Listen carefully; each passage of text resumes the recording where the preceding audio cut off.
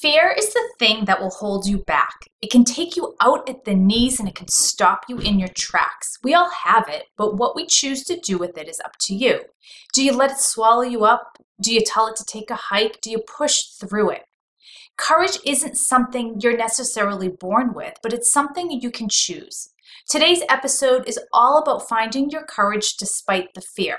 My guest is someone who thought 2020 was going to be his best year yet, and yet it rocked his world in a way he never expected.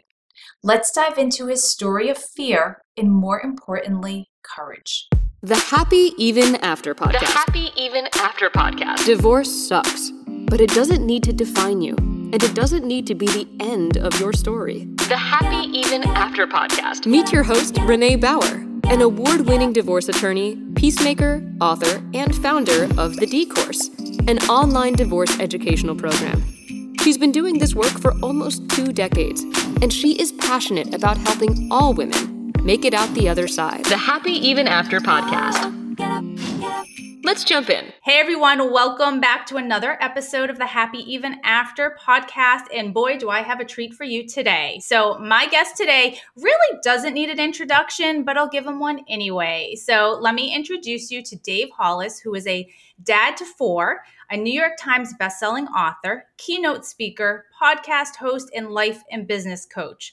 He has worked as a CEO of a media startup, president of sales for the film studio at the Walt Disney Company, and talent manager across film, TV, and music.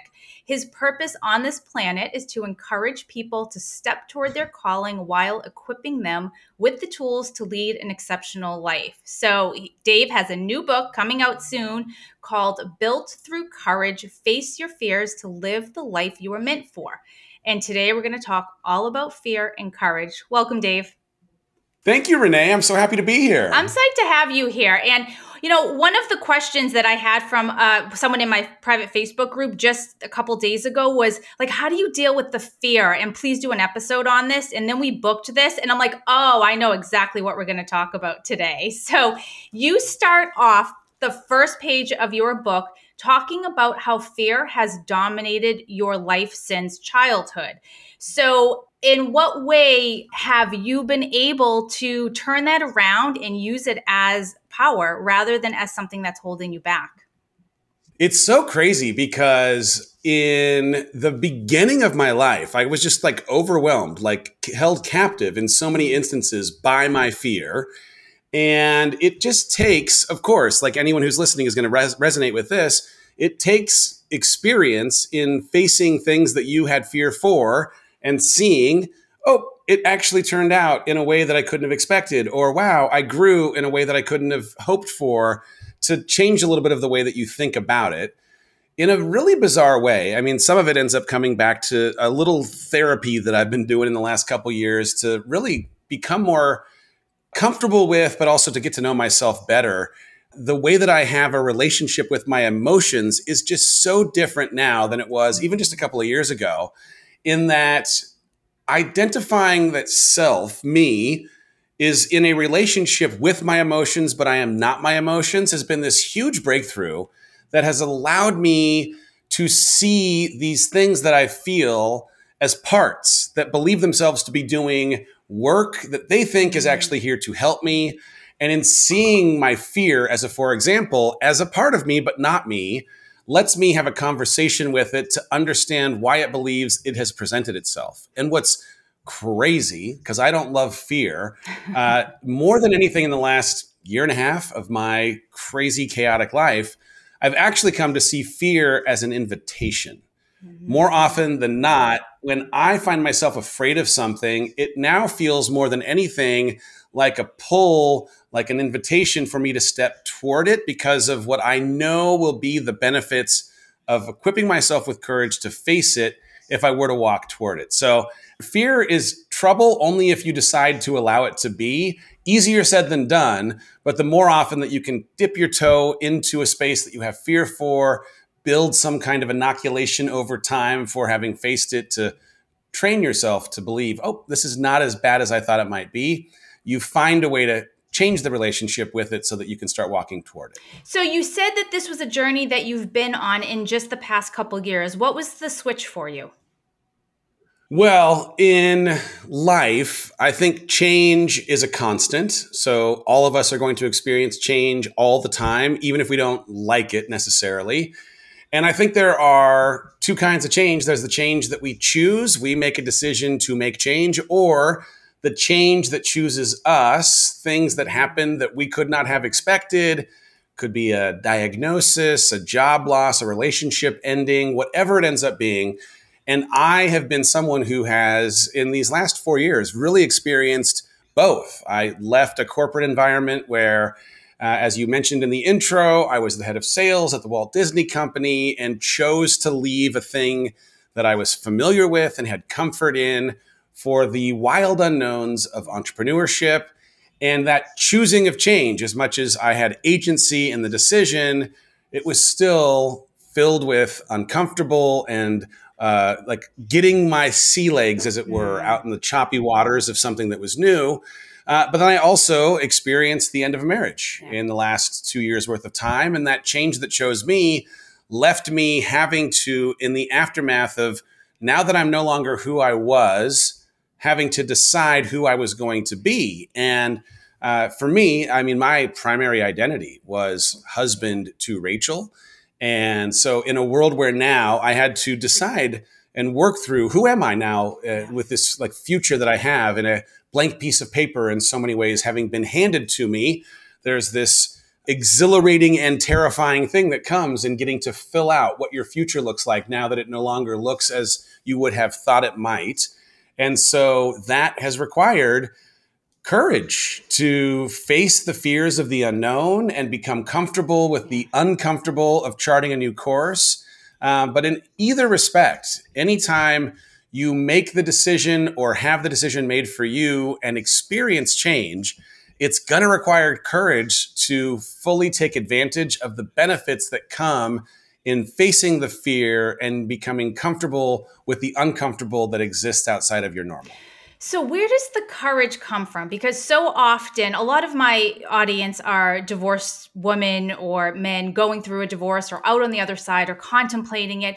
How do you find that courage when you're in the really the suck of it? Because let's face it, divorce sucks. I'm twice divorced. It all sucked. And choosing to not stay in that place and choosing to walk away and walk kind of into the light, like how do you take that first step?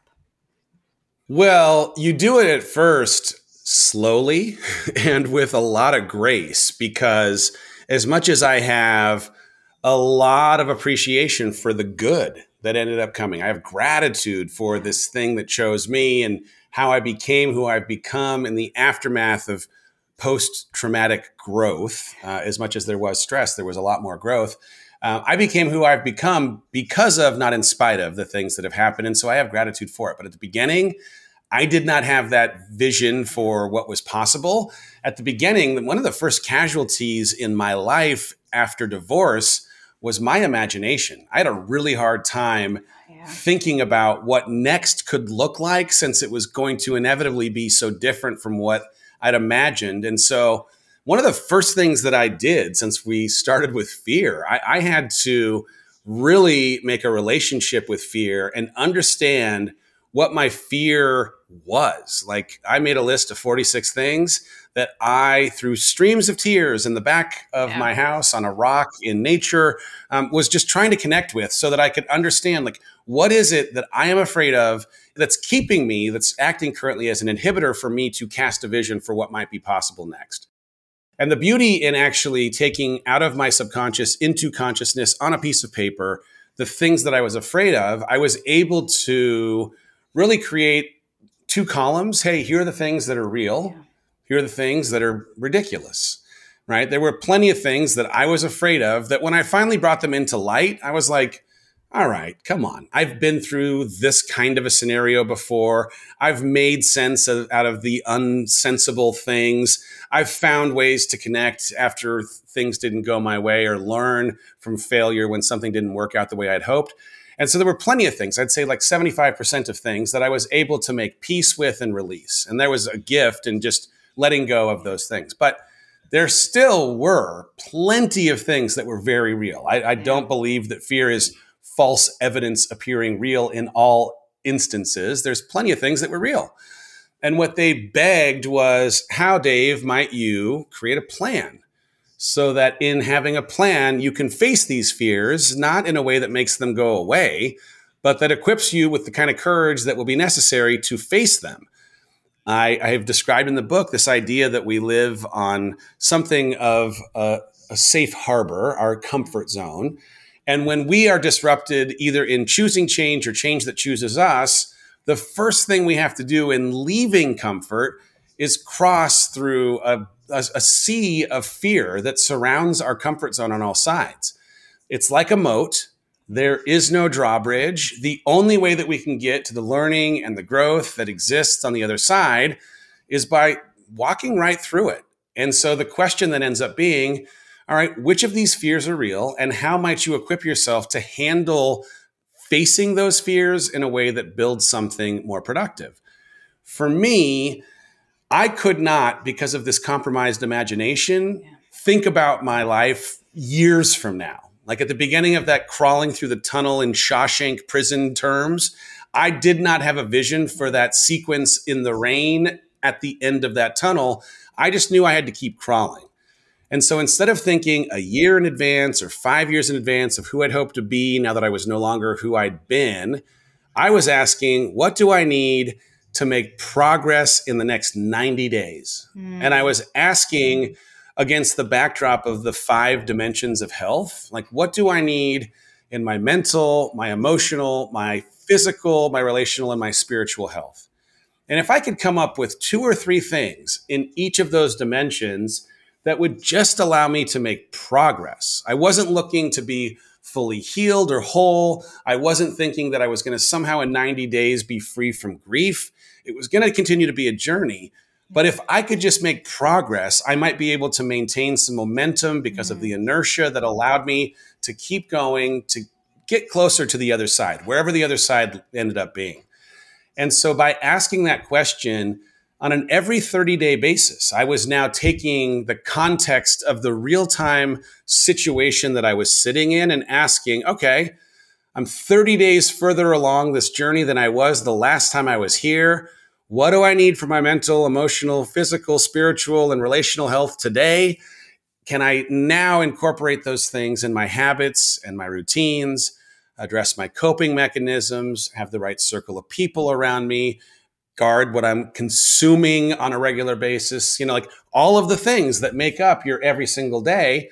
And the things that I needed on the first time I asked that question were wildly different than the second and the third and the fourth. But by asking that question on a regular basis and being considerate of what I needed, it did allow me to make progress, which for me at the beginning was the most important thing because I didn't know where I was heading, to be honest. And I think like anyone is pretty hard on myself for feeling as much as I was feeling until I could normalize my feeling because of some of the ways that my emotional and mental health needs were being satisfied with therapy or community from people that might make me feel normal in how I was feeling those things. Or the way that my spiritual practices were having me have conversations with God that were normalizing some of the things that I was feeling and allowing me to feel whole in a way that wouldn't have otherwise been allowed because of the way that I was feeling so bad about having lost something that was so important. Yeah. And, I think it's important too, is that every step forward, you may have a couple steps back, especially going through something like a divorce. Like you don't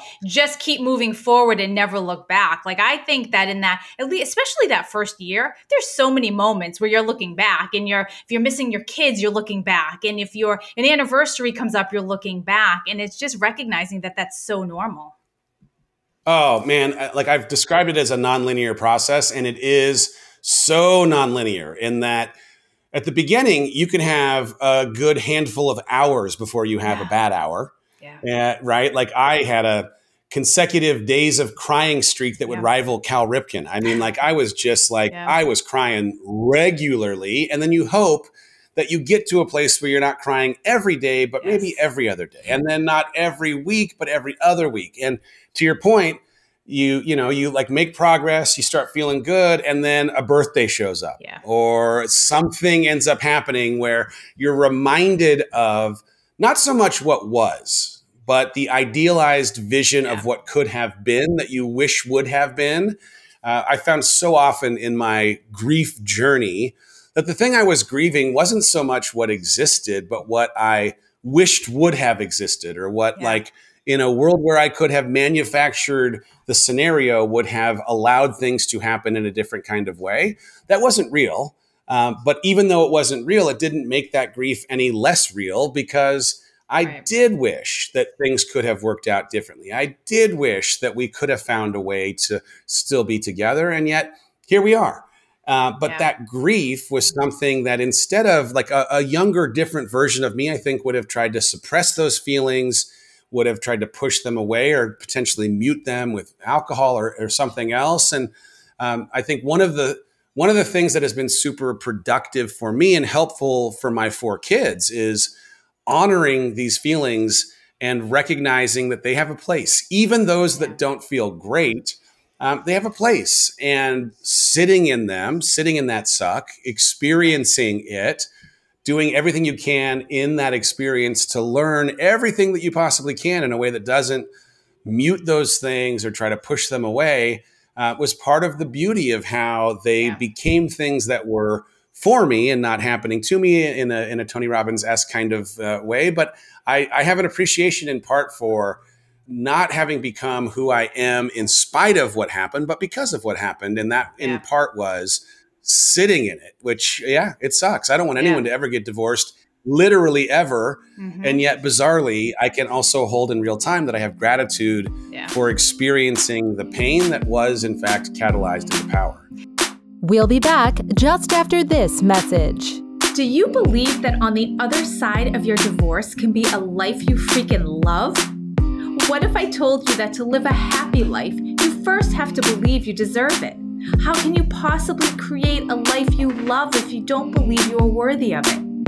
Let's get you set up to start believing in you. Just text the word BELIEVE to 411-321 to receive a free Believe Yourself Badass guide. In this guide, we talk about power statements and how they can change your life. So stop what you're doing and text BELIEVE to 411-321. See you on the inside. So let's talk about that. Now that you're out on the other side and you're past the tears and all of that, the suck and the muck of going through it, you came out. Did you ever imagine that you would be happy on the other side of this? Never. I mean, like it's an unbelievable thing. Among other things, I journaled so much. I've never written so much in my entire life. I mean, I was on a deadline for a book, which was a miracle blessing in and of itself for the cathartic nature of having to process this in a way. But also, I just wrote every day, all the feelings. And every once in a while, I'll go back, or I have a podcast myself, and I would grab the podcast mic and just talk into that thing to no one but myself. It'll never air anywhere but for me. And I've gone back to listen, and it's just incredible that there was a time where I thought, you'll never be happy again. You'll never experience, like freedom or feeling a certain way. You'll never, and every one of those feelings was, again, like just fear speaking into my not being able to appreciate what was possible since I'd never been where I was. And a lot of ego, to be totally honest, right? Like in an environment where I probably would have fought for the rest of my life to stay in my marriage, I would have likely done so at the expense of who I was put on this planet to be, be super blunt. I am a different person today than I was 2 years ago. And I have become that person in part because of a gift that was given to me by my ex-wife, who could see something that I could not. And I can remember at the very beginning of our divorce, she'd written something around the courage that it took to ask for the divorce. And I just I had such a triggered response to the idea that she was being courageous, because I was hurting so badly and I couldn't possibly imagine that this was an act of courage. And I now, where I am today, have such an appreciation for it, of course, being this act of courage, that of course it took courage for her to make a choice that would change the dynamic of our family, but that also would create for each of us the best versions of ourselves and the best parents that our kids get to be the now beneficiaries of. And it's wild that time is, of course, the thing that changes the way that I would think about that, or frankly, any other aspect of this experience. In a wild way, at the very, very beginning of this journey, I had a conversation with my 99-year-old grandmother, Grandma Lee, and she called me. And she asked how things were going. And I said, they're both. I'm both sad and hopeful. I'm both grieving and inspired that this is going to turn into something good. Like, it was both. And it was just this like very bizarre thing that I could hold both of these emotions at the same time. And this woman who had been literally, like, if you're 99, you have been through everything. She had been through everything as a single mom to 5, buried 2 husbands, lost a son to cancer, a grandson by suicide. Like, she's seen it all. And most of her friends at 99, they are gone. And so she said this thing that was just like so simple and so powerful. She said, look, I know this. I've been through a lot of very, very hard things. And I didn't enjoy going through those hard things when I was going through them. But I can tell you this, I made it through every single hard thing that's ever been introduced to me in my life. And you, Dave, will get through this as well. And as much as you won't enjoy it while you're going through it, when you're on the other side, you'll have a heightened appreciation for your ability to get through hard things, which of course I now have. And unfortunately, at 46, since I'm not 99, I also have a wild sense of this reality. This isn't the last time I'm going to experience hard things in my life.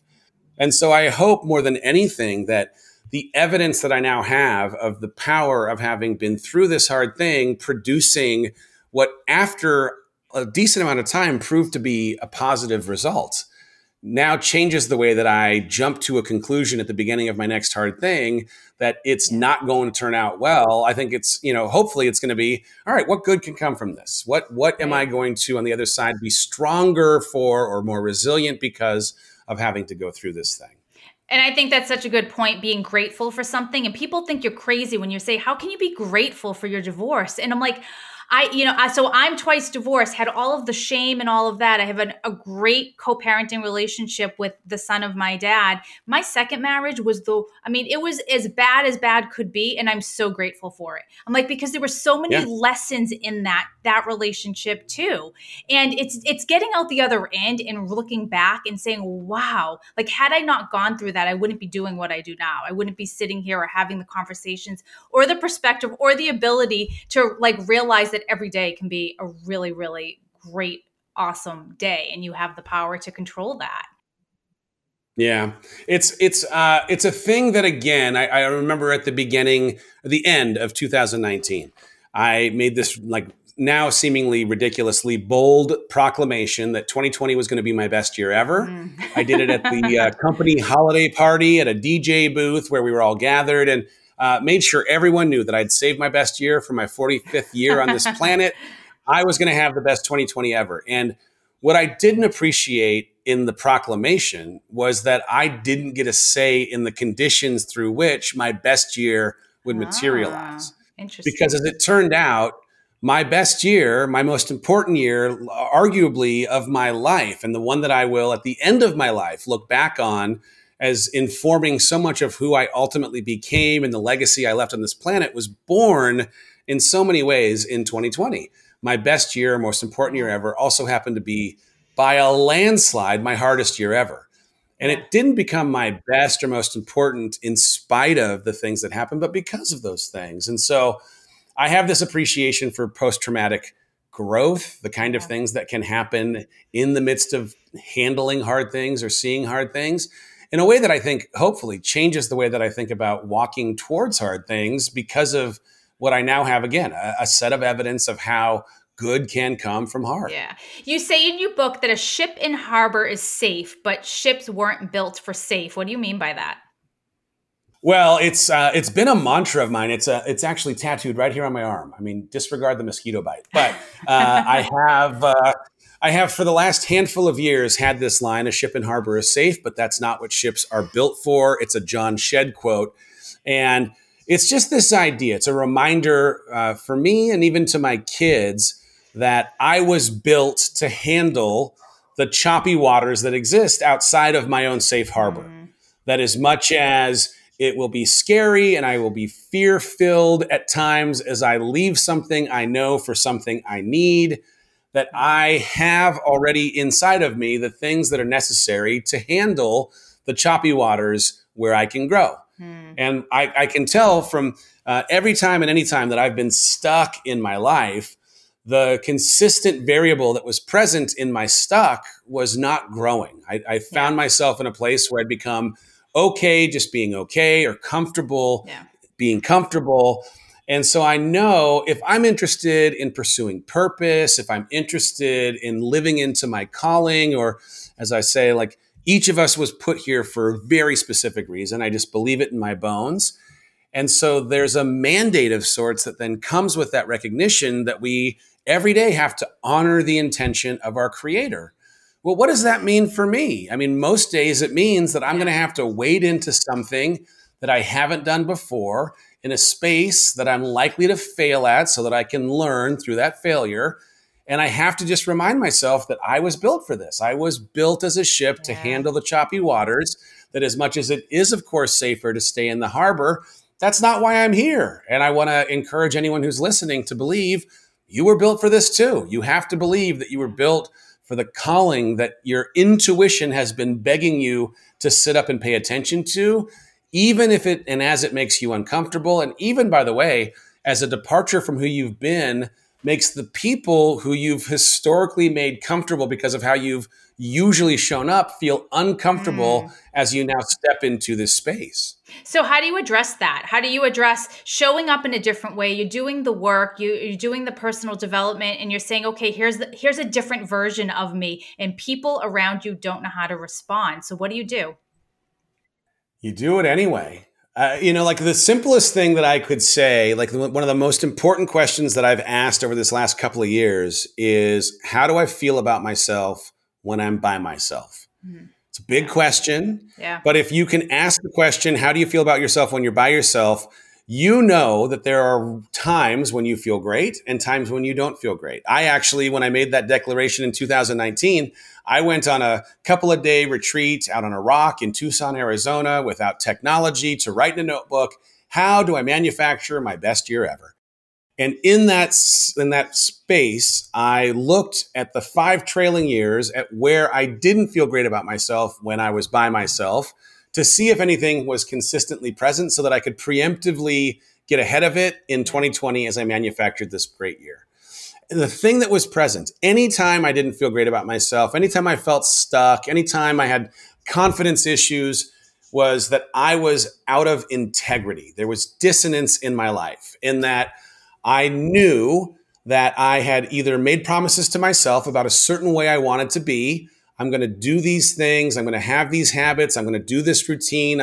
I made commitments to myself, more importantly than even to other people. And at the end of the day, knew that I didn't keep my word to myself. And so the answer to how I feel best about myself when I'm by myself is when I'm able to close that gap. Because the gap, anytime I don't keep those promises, anytime I represent to the outside world that things are great when I'm struggling, anytime I have, in any way created dissonance between who I could have been and how I actually showed up, that space is where a lack of confidence and shame and self-loathing and the lack of motivation, all those things thrive inside of that dark space. And so closing that gap and creating integrity is the answer for me on an every single day basis. And I'll argue that's the answer for anyone. So if you can, to the extent that you have a handle on who you'd hope to be, or how you know yourself to have a certain set of skills, or the way that you want to live your life so that you could honor the intention of your Creator, and then make a plan, here's the routine and the habits and the circle and the coping mechanisms that are necessary to allow that alignment to take place.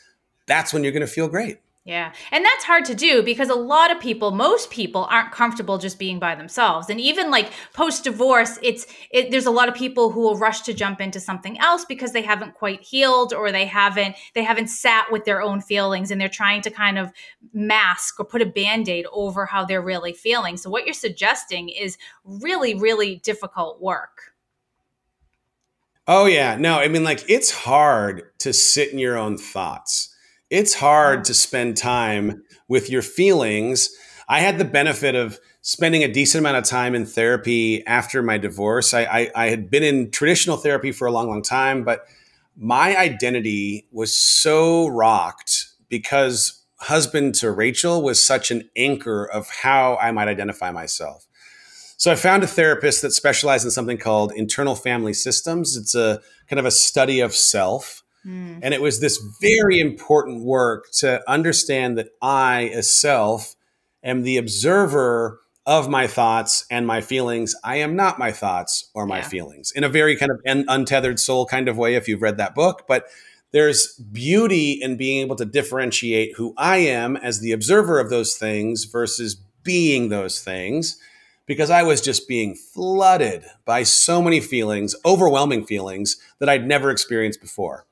And so the willingness to sit in peace or in space that said, all right, come on, inundate me, if you will, with the things that I'm thinking or feeling, and have those things now pour out in journaling or in therapy, as an ability now with this help from a therapist to say, all right, what role do you think you are playing here? Anxiety or fear or anger or whatever it might be. I was given a gift in now disassociating myself from being those feelings and now creating a relationship with what those feelings were trying to tell me. So your new book called Built Through Courage, Face Your Fears to Live the Life You Were Meant For. Was that the book that you had set out to write when you started writing?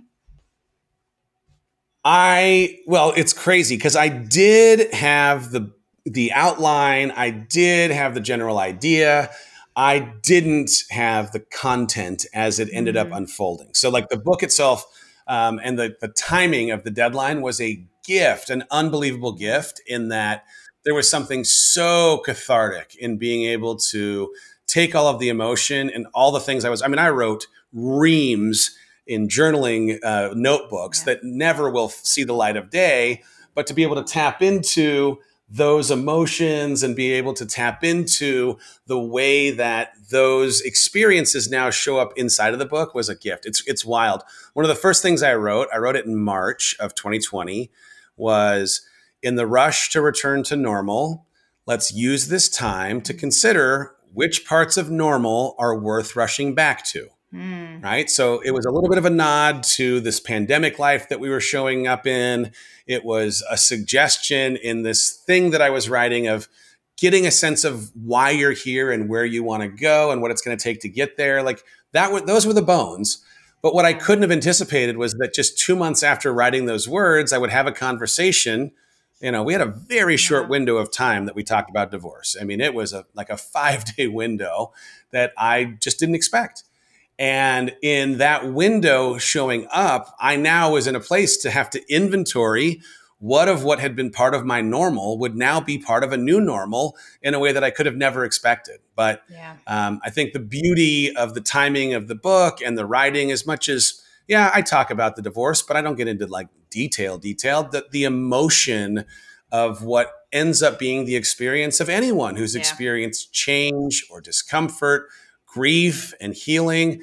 I think it all comes through in the pages. And so, I'm so grateful for the serendipity or providence that was the timing of needing to turn in a book in the wildest season of my entire life. And, I like that you said that you don't talk about the details, because the details don't matter. And that's what people don't realize. I say it all the time. It doesn't matter. None of that, what's on that piece of paper, none of it matters. It matters what you decide to do after, and how you change your mindset, and how you do the work, and how you own your own shit too, which is part of it. So I love that. The book comes out October 26th, right? It does.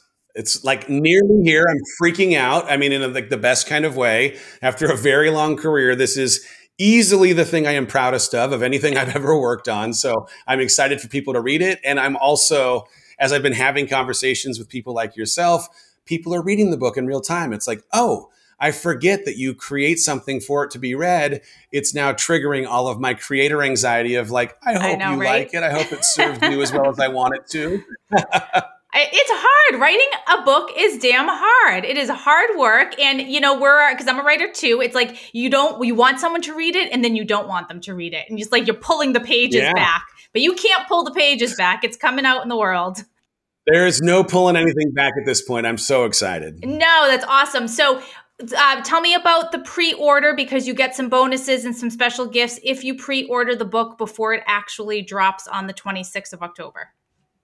Oh, yes, Renee, good call. So I had asked the team, hey, if we want to ask someone to spend $20 of their hard-earned money, or maybe 15, could we give them like $500 worth of goodies? And the answer was yes. So if you head over to mrdavehollis.com/book, there is immediately a course on finding your purpose. It's a 4-part course with a PDF workbook. There's a course on confidence and mindset, 2 things you will need in the pursuit of anything that is worth pursuing. And then you get immediate access to 13 weeks worth of coaching. There's just a couple of live coaching sessions that are left. But in our online community, our private Facebook community, there's about 6,500 humans, good people in this community, like-mindedly looking at how they can live their best life. You get jumped into that crew, get access forever and ever to the previous 11 coaching sessions that already exist, and can join us for the last couple of Mondays. There's some other fun stuff. We do weekly giveaways, but I would love for anyone who is on the fence for grabbing a book to jump in and take advantage of these goodies. I've had so much positive feedback from people who've done the Finding Your Why course and the Confidence Mindset course as well. It's major value, because usually you buy the book and that's what you get is the book, which is amazing in and of itself. But now you're getting all of these extra things. So I'll put that link in there as well. I just ordered my book. It's super simple to do. You go onto your website, you order through Amazon, you plug in your order number, and you are good to go. So Dave, final question for you. What is the last thing that you have done or something you've done lately that has really scared the shit out of you, but you did it anyway? I'm doing something in real time. The last thing I did, I put myself into a triathlon, which I would love to say, having crossed the finish line, I'd love to say that it was just all about like unicorns and magic, but I did not prepare for the open water swim in a way that required I needed some help to get through the open water swim. I thought I was going to drown after I got a little kick to the face in the midst of this open water swim. So that was one, but I am in real time doing something that is ridiculous. I've never been here before. I'm in a relationship with a human named Heidi, who is a professional fitness human, among other things. And because of the way that she has seen something in me, I've now seen something in myself. I am going to, in February, be on stage for a physique bodybuilding competition. And that is not a thing I ever thought would come out of my mouth. It definitely scares everything out of me. And yet I'm going to do it anyway, in part because it scares everything out of me. That's amazing. The prep that goes into that is just incredible. That's awesome. So good for you. Thank you. Make sure you post those pictures online. Oh, we will. Don't you worry. Me dipped in all the tanning oil is going to be online. Oh, yeah. Sure. Well, they can tan and contour, They can add some abs on. Oh, yeah. Can you throw some abs in here, please? Thank you. Dave, such a pleasure. I so appreciate you taking the time, and I can't wait to read your book and dive into this. I'm going to encourage everyone else to read it and pick it up as well. Thank you. Thank you, Renee. I appreciate you and the work you do. Keep going. Let me know when this comes out so I can let everyone know. I appreciate you, audience, for giving this a listen. Absolutely. That's a wrap. Link up with us at MsReneeBauer.com. Remember to rate and review and share with anyone you think might find this episode helpful. You can change your story and live happy even after.